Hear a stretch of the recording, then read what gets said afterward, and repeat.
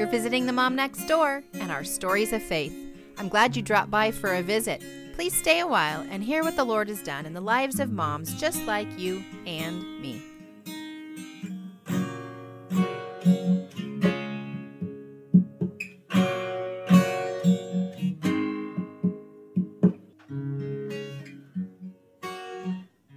Okay, if you've been listening for very long, you know that the way I usually start off my show is by introducing the way that I've met my guest. And today I actually want to throw it out to Celeste and see if you have a recollection of how you met me and see if it lines up with how I remember meeting you. Well, I remember that we were new to town. My husband and I had met in California and lived in Eastern Oregon for a number of years and then moved back to my hometown where I had grown up. And we were trying out some new churches, and we happened to end up at Pam's church. We finished whatever the sermon was or whatever, and we were on our way out.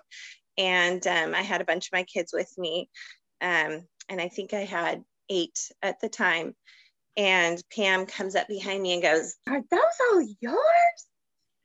And then I turned around, kind of like, okay. And she said, "Oh no, I'm just teasing. I have a whole bunch of them too," and introduced herself. And so that's how we met. And when I came home, I found out we had so many mutual friends. And so that was just a fun connection. And I don't know that we stopped talking after that. That is exactly the story I was thinking. And it's not always, you don't always remember how you met somebody, but I distinctly remember the day that I met you, because I remember watching you at church and watching you with all your kidlets and counting them all. And that night, I think I only had 2 of mine with me, but at the time, I believe I might have had 9, 8 or 9 myself. I can't remember. And so I remember, I just know that when we go places with our large family, people always say something. And so, yeah, snarky comment. Yes, I was being a little ornery that night, but you took it in jest, and we kind of have had fun with that ever since. So that's true. Anyway, yep. So that's how I remember meeting you as well. So would you like to introduce your family otherwise? Sure. So I have 10 children currently. My oldest daughter is married, just signed papers to buy their first house this weekend, or this past weekend. And I have one that's just finishing up at college. She's at Boise State University. And then I have one at Bible College this year. I have a 17-year-old son. And then I have almost 16-year-old, and then a 14, 12, 10, 5, almost 5, oh my goodness, and a 2-year-old. Yes. So, okay, so we're just going to jump right in, because I know, Celeste, you and I could talk for probably 3 or 4 hours. Or days. We've spent a lot of time talking through the years, and I know we could just go on and on. So we are going to try to isolate it to this one incident in your life, this one story that really has been a challenge. It's been a huge challenge, but also an area that God's used to grow your faith. And so do you want to just kind of take us back to the beginning of like how you were feeling at the time and what happened? Yeah. So I had my youngest son was born in 2018.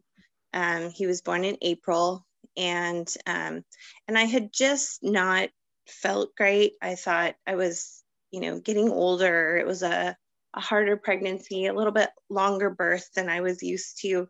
I was very lethargic. I generally have pretty good energy. I stay fairly healthy. And so I felt like I couldn't do anything to help myself feel better. And I so after he was born, I just felt like there was something I needed to follow up with. I needed to be seen or something like that. And I'm not typically I don't run to the doctor for everything. You know, I've got 10 kids. I'm busy. I don't have time for that. And so I had gone for my 6-week checkup, and they had said that it seemed like my uterus was kind of on one side. It seemed more enlarged than usual. And I had never had that happen before with, 10 kids, but they kind of said, well, that can happen. You've had a lot of kids. Maybe it's just not shrinking like it had. And totally unbeknownst to all of us, there was actually a tumor that was growing there, and was actually going to be growing pretty rapidly, which I had no idea. And so, so I kind of just went on with my life, tried to, recover from baby like you do and get into life as a mom. I was very busy homeschooling and just doing all kinds of things that, moms do, running to sports events. And I'm pretty active in most of those kinds of things. And so around, I would say, I don't know, I think it was around November that I started to notice my belly just wasn't shrinking like it typically did. It seemed swollen, and it wasn't super concerning. I was just a little discouraged, like, man, this mom belly, it's just right there. And we did our Christmas pictures, and when I got them back, I could visibly see that my abdomen didn't look normal. And I have had some kids that were pretty close together, but I knew that I wasn't pregnant. It didn't seem pregnancy related. And I thought, okay, I'm going to really, take the bull by the horns. I'm going to get in shape. I'm going to do something about this. And so I always try to include my kids in things that I do. And I had decided to kind of start this like floor routine kind of thing. I'm going to do some stretches and some, maybe some kind of stuff to get my abs working or something like that. And so I had my kids like down on the floor with me. And I just remember I felt the tumor. Like I could tell when I laid on my back, and I had the kids kind of climbing on my legs or whatever. And I felt it, and I went, oh, that's not normal. Something's there. Something shouldn't be there. And my dad had diverticulitis. I thought perhaps it was something like that. Maybe I'm having some kind of gastrointestinal problems. I need to go see a specialist or something like that, And so, so that was really kind of the beginning of it. And so I started talking with my husband, and my adult children were going to be coming home and visiting for Christmas. And so I finally sat the 3 oldest girls down, and I said, I don't know what's going on, but something's not normal, and I think I need to go into the doctor. And so we decided to do it while they were home, because they could keep kids and kind of know what was going on. So I ended up going in, and they immediately did a CT scan, and said that my levels didn't look normal, and told me that they thought it was possibly some kind of cancer, and I would need to follow up with a specialist. I mean, you just don't expect to hear that, when you're healthy and you don't feel, old, and you just had my a baby, good friend, right? He was barely the 7 or 8 months old. I mean, he wasn't very old because he had been born in April, and this was December then. And so I had kind of put it off for a month. And the guy just said, well, until you follow up with a cancer doctor, you really don't know what your time frame is going to look like. It could be, 6 months. It could be a lot longer. Well, I had just had a good friend of mine who was only 35, who had a diagnosis of breast cancer. It was a rare form of breast cancer, and she had lived 6 months and died.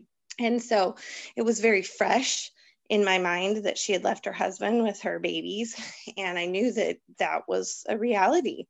And what was interesting is that for probably a decade, I had wrestled with the verse 1 Peter 3:15, which says that be ready always to give an answer to any man that asks you the reason for the hope that is in you with meekness and fear. And I had memorized that verse as a kid. For whatever reason, that was a verse that had stood out to me. And I wrestled with God over what is the hope that is in me? How do I how do I tell people what hope is? And I really struggled with that verse, and I felt like God began to show me what the hope that was in me was. I didn't know. And I don't know why that particular thing really stood out to me, but hope became the word that I really clung to. And so my aunt had actually asked me at some point during this journey what a word was that had stood out to me, and I just immediately said hope, because that was my word. And so when I would go out places, if I saw a little sign that said hope, I would buy it, and she bought me a little necklace that said hope, and so that just became something I really clung to. And then the verse in Romans 15:13, may the God of hope fill you with all joy and peace as you trust in him, so that you may overflow with hope by the power of the Holy Spirit. And that became kind of my new verse, that I wanted to overflow with hope. And so, of course, I'm a very private person. I don't generally like to draw a lot of attention to myself. I was kind of raised that way. I'm pretty matter of fact. If you know me, I like the bottom line.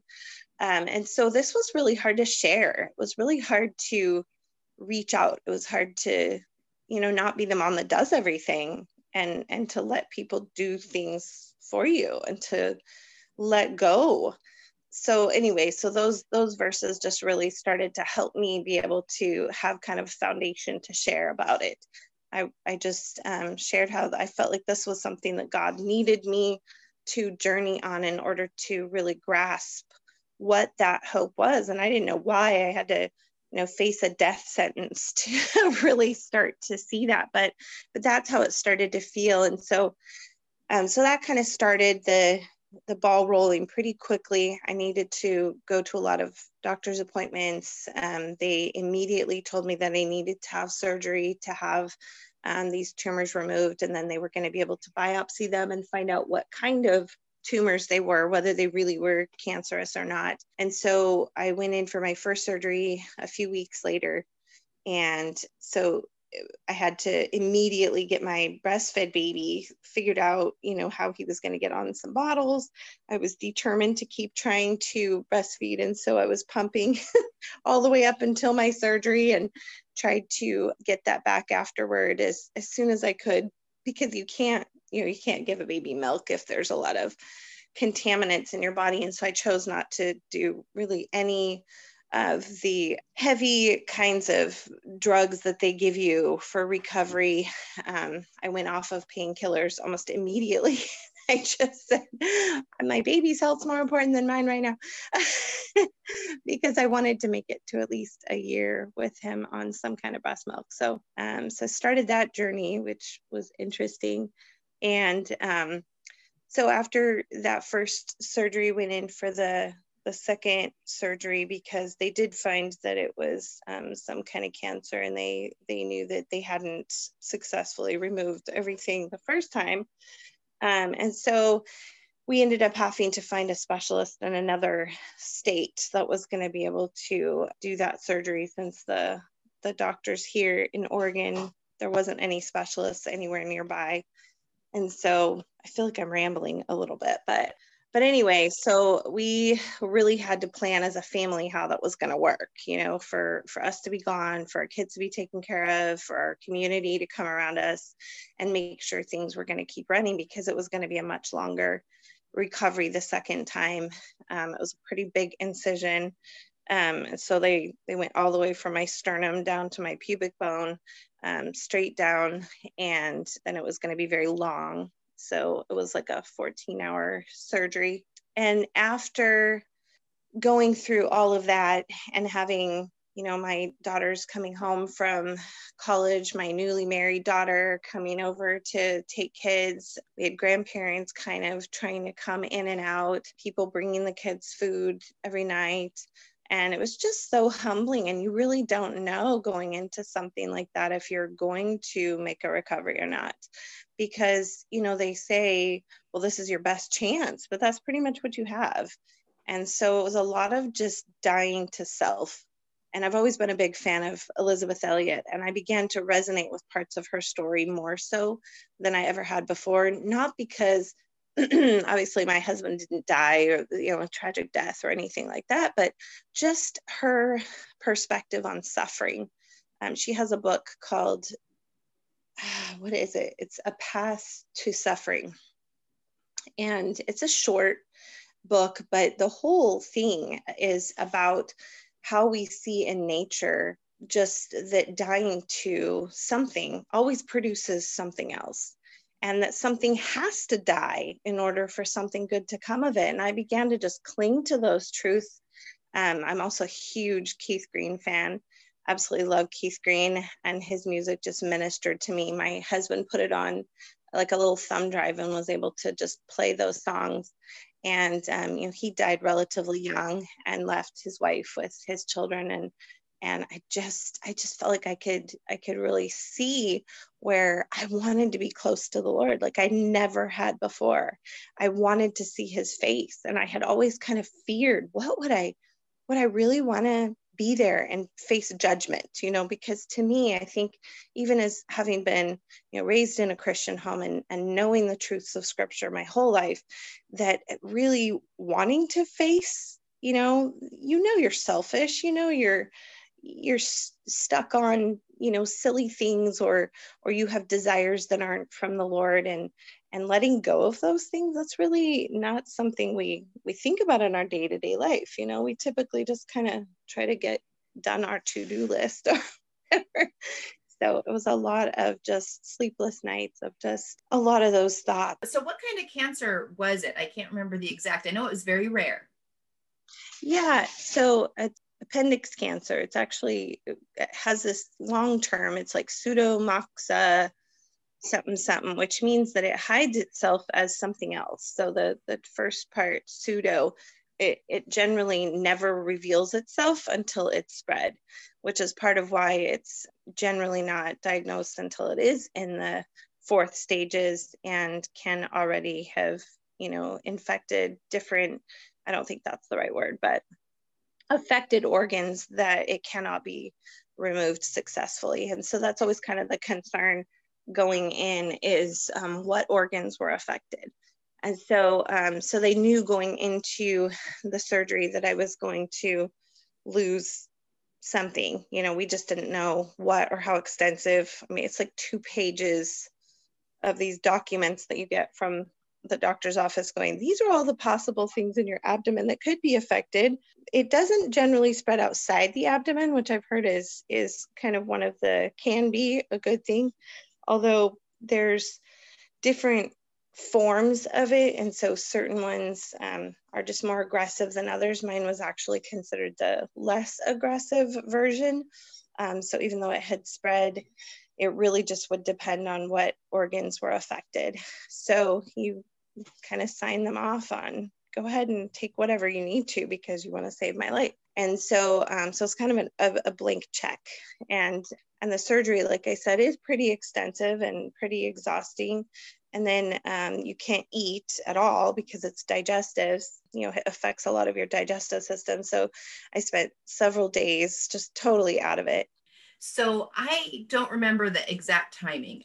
It seems like you guys were just really praying that you would be home by 4th of July. 4th of July, that was it. So that particular time at the hospital, you guys were out of state. You had lots of your little ones at home. Just being away, you're not used to being away from your babies. No. And until they go off to college. And so I know that was like, you expected a really long time, and God just came through on that.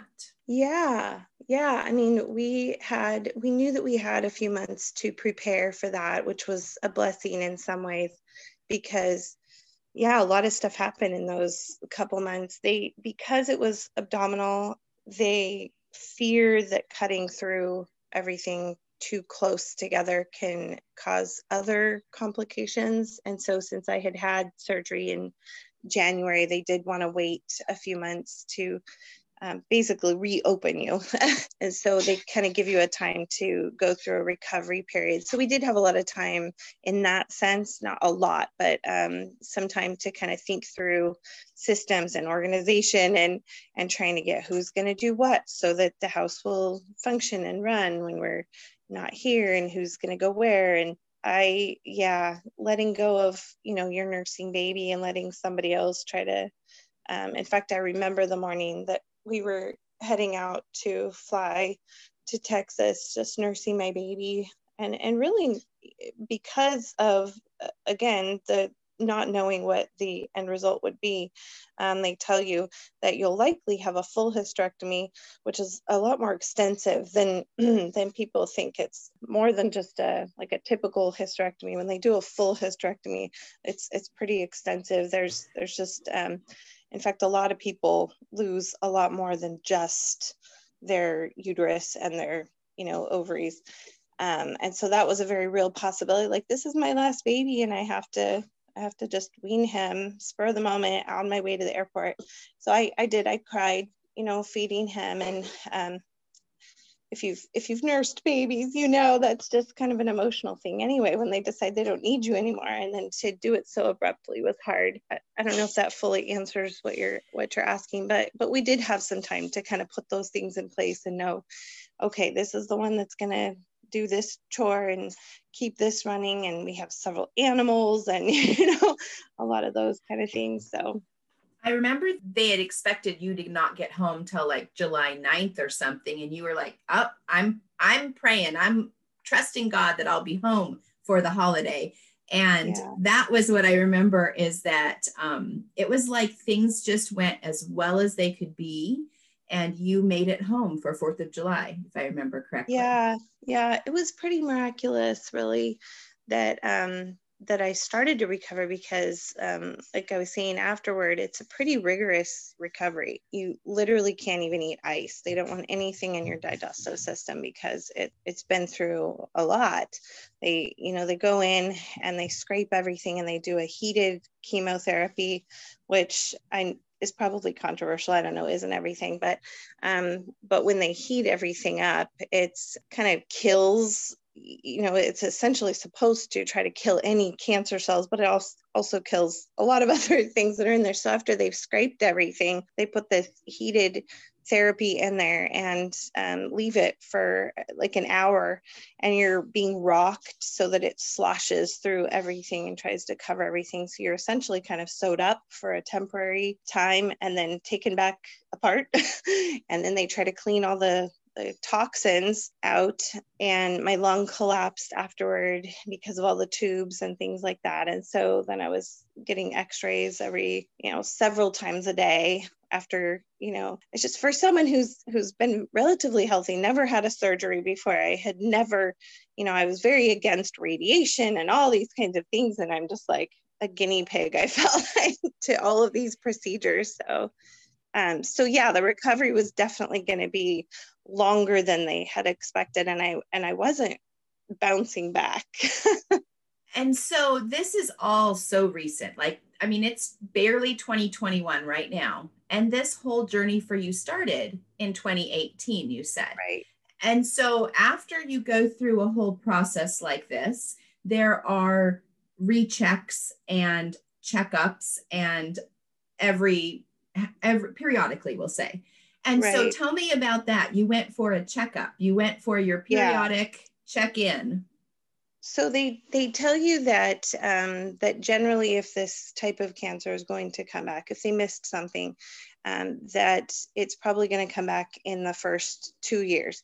And so we kind of had this like time frame in the back of our minds, like, we'll see what happens. And so I should just share, before we actually came home from the hospital, kind of my turning point was, I guess, one night I was just feeling especially discouraged, and I don't really know how to phrase all this, but essentially the night before I went in for the surgery, I had already lost one ovary, and I just had it on my heart that if there was any way that I could keep my other ovary to keep my hormones regulating, that no matter how long I had, I just really would like to not be pushed into a pretend menopause too soon, and let my body be able to do that naturally. Besides, all the organs are connected and all of this. So I had actually sent out to specific people on my prayer chain to pray for that one thing. That was like my one miracle. I was just praying that the Lord would preserve my one ovary. And so the doctor had really questioned that, because ovaries are they just have a lot to them. There's a lot of spots that little tiny cells can hide. And he said, if you keep that, there's a 50-50 chance that this will come back in that spot. And it generally will.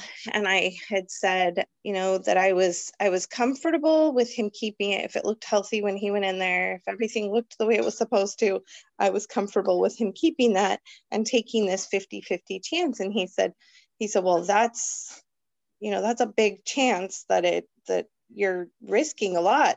And I said, I just knew that if God wanted that he would allow that to look healthy like it was supposed to, and, see what happens. So I didn't know, because of the recovery being pretty extensive, I didn't know for the first 3 days that I had actually survived that organ, that was one that hadn't been taken out. And I should have probably felt extremely, blessed that the Lord was allowing that. But you get pretty beat down after, being exhausted with that. So it really kind of settled in. Like, I was very thankful, but at the same time, I was having all these other emotions. I wanted to be home with my kids, and I was, not feeling great.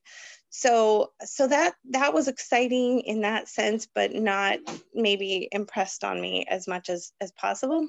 So the evening, though, because I was kind of waking up from some of the grogginess and comprehending more things, I had my family picture, and I was just really missing everybody. And I started crying. And this little nurse came in who'd probably been nursing for, 40 years or something. She looked ready to retire. She was so sweet. And she had this real thick accent.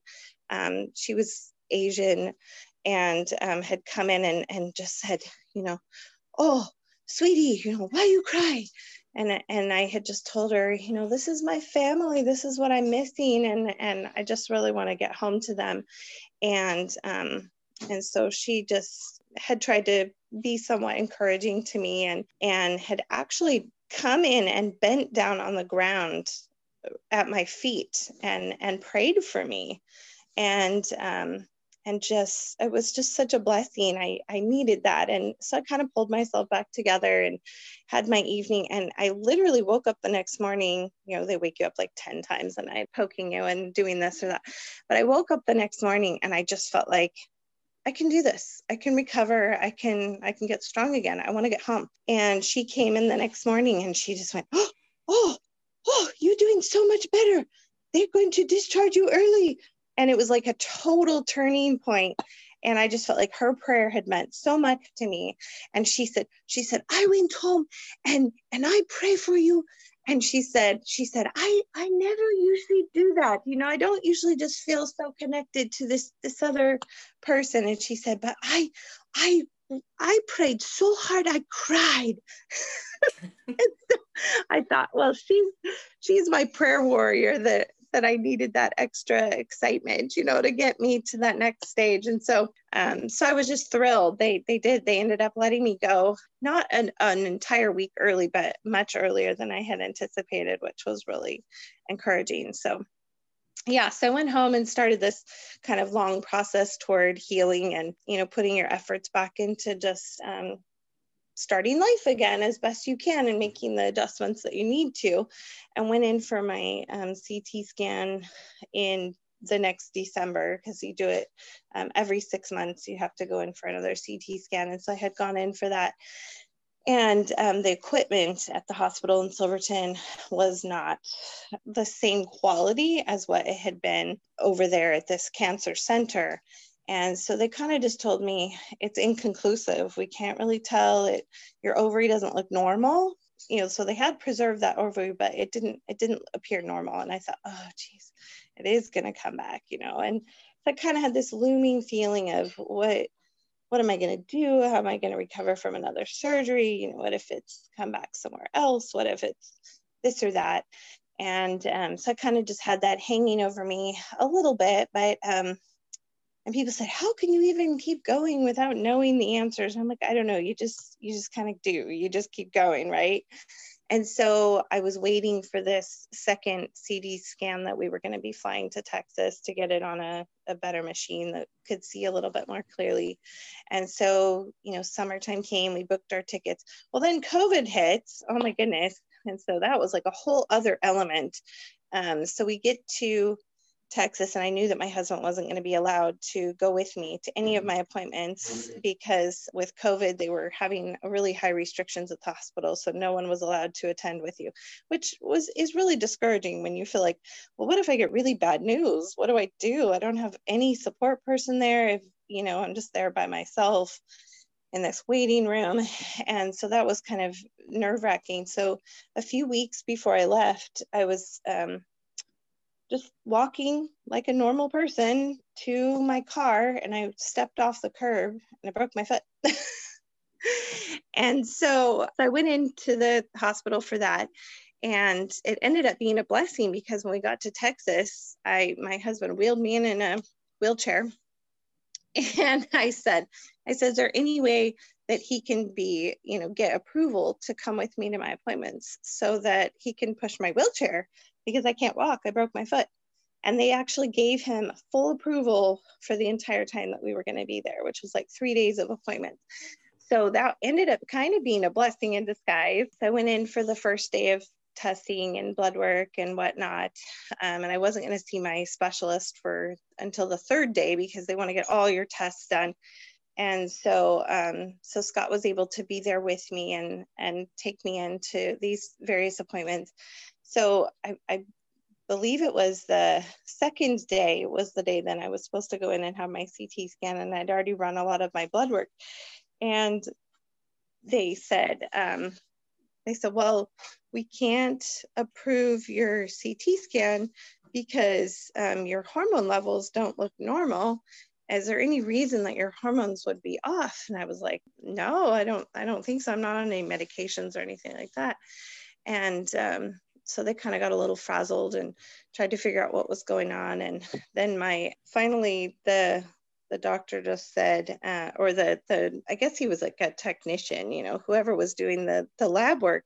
He said, well, we need to get special approval from your doctor. We can't get a hold of him because he's in the OR today. So if they're in the operating room, they can't, receive messages or anything. So he said, we're reaching out to the physician's assistant who's trying to reach out to some other doctors who might be able to tell us whether or not we should go through with the CT scan. And I'm just sitting there going, I have not eaten since last night at 5 o'clock when I had dinner. I'm really getting grumpy. What are you doing? Why can we not just go in? I just want to take my contrast and get in there. Anyway, so it ended up that they finally just said, we think that you could possibly be pregnant, and we don't want to risk the fetus if this is a pregnancy. And I went, there's no way I can be pregnant. Like, they told me that, this like surgery and all of this chemotherapy kill all of your eggs. There's no way that any of them even survived. And if they did, it's going to be deformed and it's probably not going to survive anyway. So I was feeling pretty like, this guy's nutso, But they ended up letting me leave, go get lunch, and said, we'll have your doctor follow up with you. So the physician's assistant called me, we were waiting for our lunch, so within the hour, and said, we want you to come back and get an ultrasound.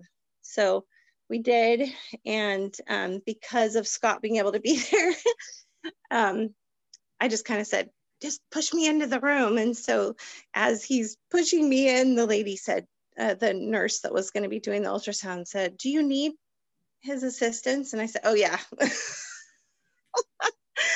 Which was such a blessing, because can you even imagine getting news like that when you're in there just, thinking like the worst, like they're going to tell me that the cancer's back, I'm going to have to get another surgery or something like that. And then you get this totally unexpected news. So yeah, so he just pushed me right into them. Yeah, I need him here. So he was able to be there, but in a cancer center, they're not typically doing baby ultrasound. So they didn't show us anything. They wouldn't show us the screen. They just kind of wanted to know what it was. And so then the lady wrapped up and said, okay, we're done. And I'm like, oh, so what's the deal? Like, tell me some news. And she's like, oh, no, we can't share anything until you've talked to your doctor, which was the next day. And I'm thinking, there's no way I'm going to sleep at all tonight if I don't at least know what's going on. So I had to put in a request to see the radiologist who could approve me to see this ultrasound and find out some information. And he was willing to come in, which my doctor the next day told me was very rare. Radiologists don't typically walk away from their desk, and they certainly don't come in and confer with patients. So he did. He came in and he talked with me, and he said, well, would you like to see the ultrasound? And I said, yeah. And so he showed us where there was a 6-week, 4-day baby where they could see the heartbeat pretty strong. And he said, it's got a strong heartbeat. It looks like a viable pregnancy. There was some hemorrhaging on the edge of the yolk sac, I guess, or something like that, which could be a sign of an early miscarriage. But just the fact that I had gotten pregnant was pretty miraculous. And so then we went in and met with the doctor the next day, and he was actually jovial, just for the fact that my recovery was happening. He said, I don't think that your body would survive a pregnant, or would allow a pregnancy if you weren't recovering pretty well. And I'm like, but is this baby going to have 3 arms, like 6 legs, 3 eyes? Like, is there something wrong? Because they told me the eggs aren't supposed to even survive. And he's like, no, it looks like it's probably a healthy pregnancy, but you'll definitely want to follow up. So after meeting with the doctor, I'm calling my gynecologic oncologist here in the Portland area and saying, okay, I need to be seen immediately. So I made my appointment to see her right away. And she confirmed that it looked like everything was healthy, and she was excited for us, which was just totally unexpected. And so really my entire vision of, going into these appointments and thinking God just wanted me to die to myself, which he does. He wants us to do that every day. But this focus on, death was totally transferred to life, and going, I'm going to prepare for a new life, which I'm due in 2 weeks now. So here we are. It's just kind of come full circle. I love it. And as soon as when you texted me from Texas and said, oh my goodness, you're not even going to believe this. Actually, I think I had just started the podcast like with a couple of weeks before that.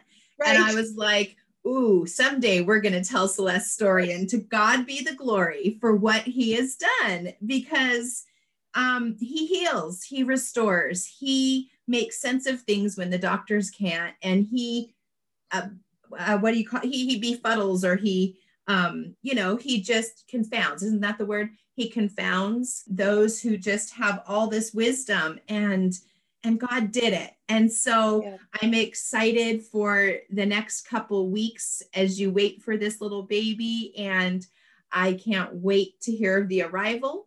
And so anybody listening right now can be praying for you and your delivery and this new little baby, and we can just rejoice in God for what he's done in you and your story.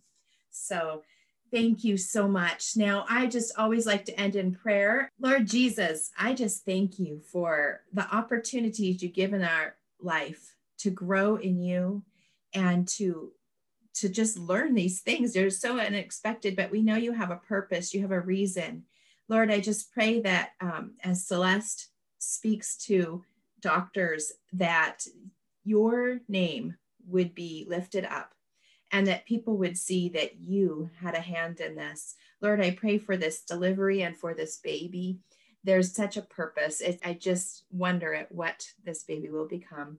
Lord, I just thank you for the women listening. And I pray that wherever they are, if they're discouraged, if they've had news that's difficult, that they would see that if they just stay faithful and trusting you, you will bring about the information they need, the people they need to surround them And that no matter what we go through, it is to grow us in our walk with you, and that we can turn around and give you the glory. In Jesus' name, amen. I hope that you've been encouraged or challenged in your faith today, and that something we discussed prompts you to grow deeper in your walk with the Lord. If it has, make sure you tell a friend so they can grow along with you. And if you or a friend would like to be a guest and share about God's faithfulness in your life, please email me at podcast@tendingfields.net. Because when we tell of God's faithfulness, we never run out of stories. Whatever is true, whatever is noble, think on these things, think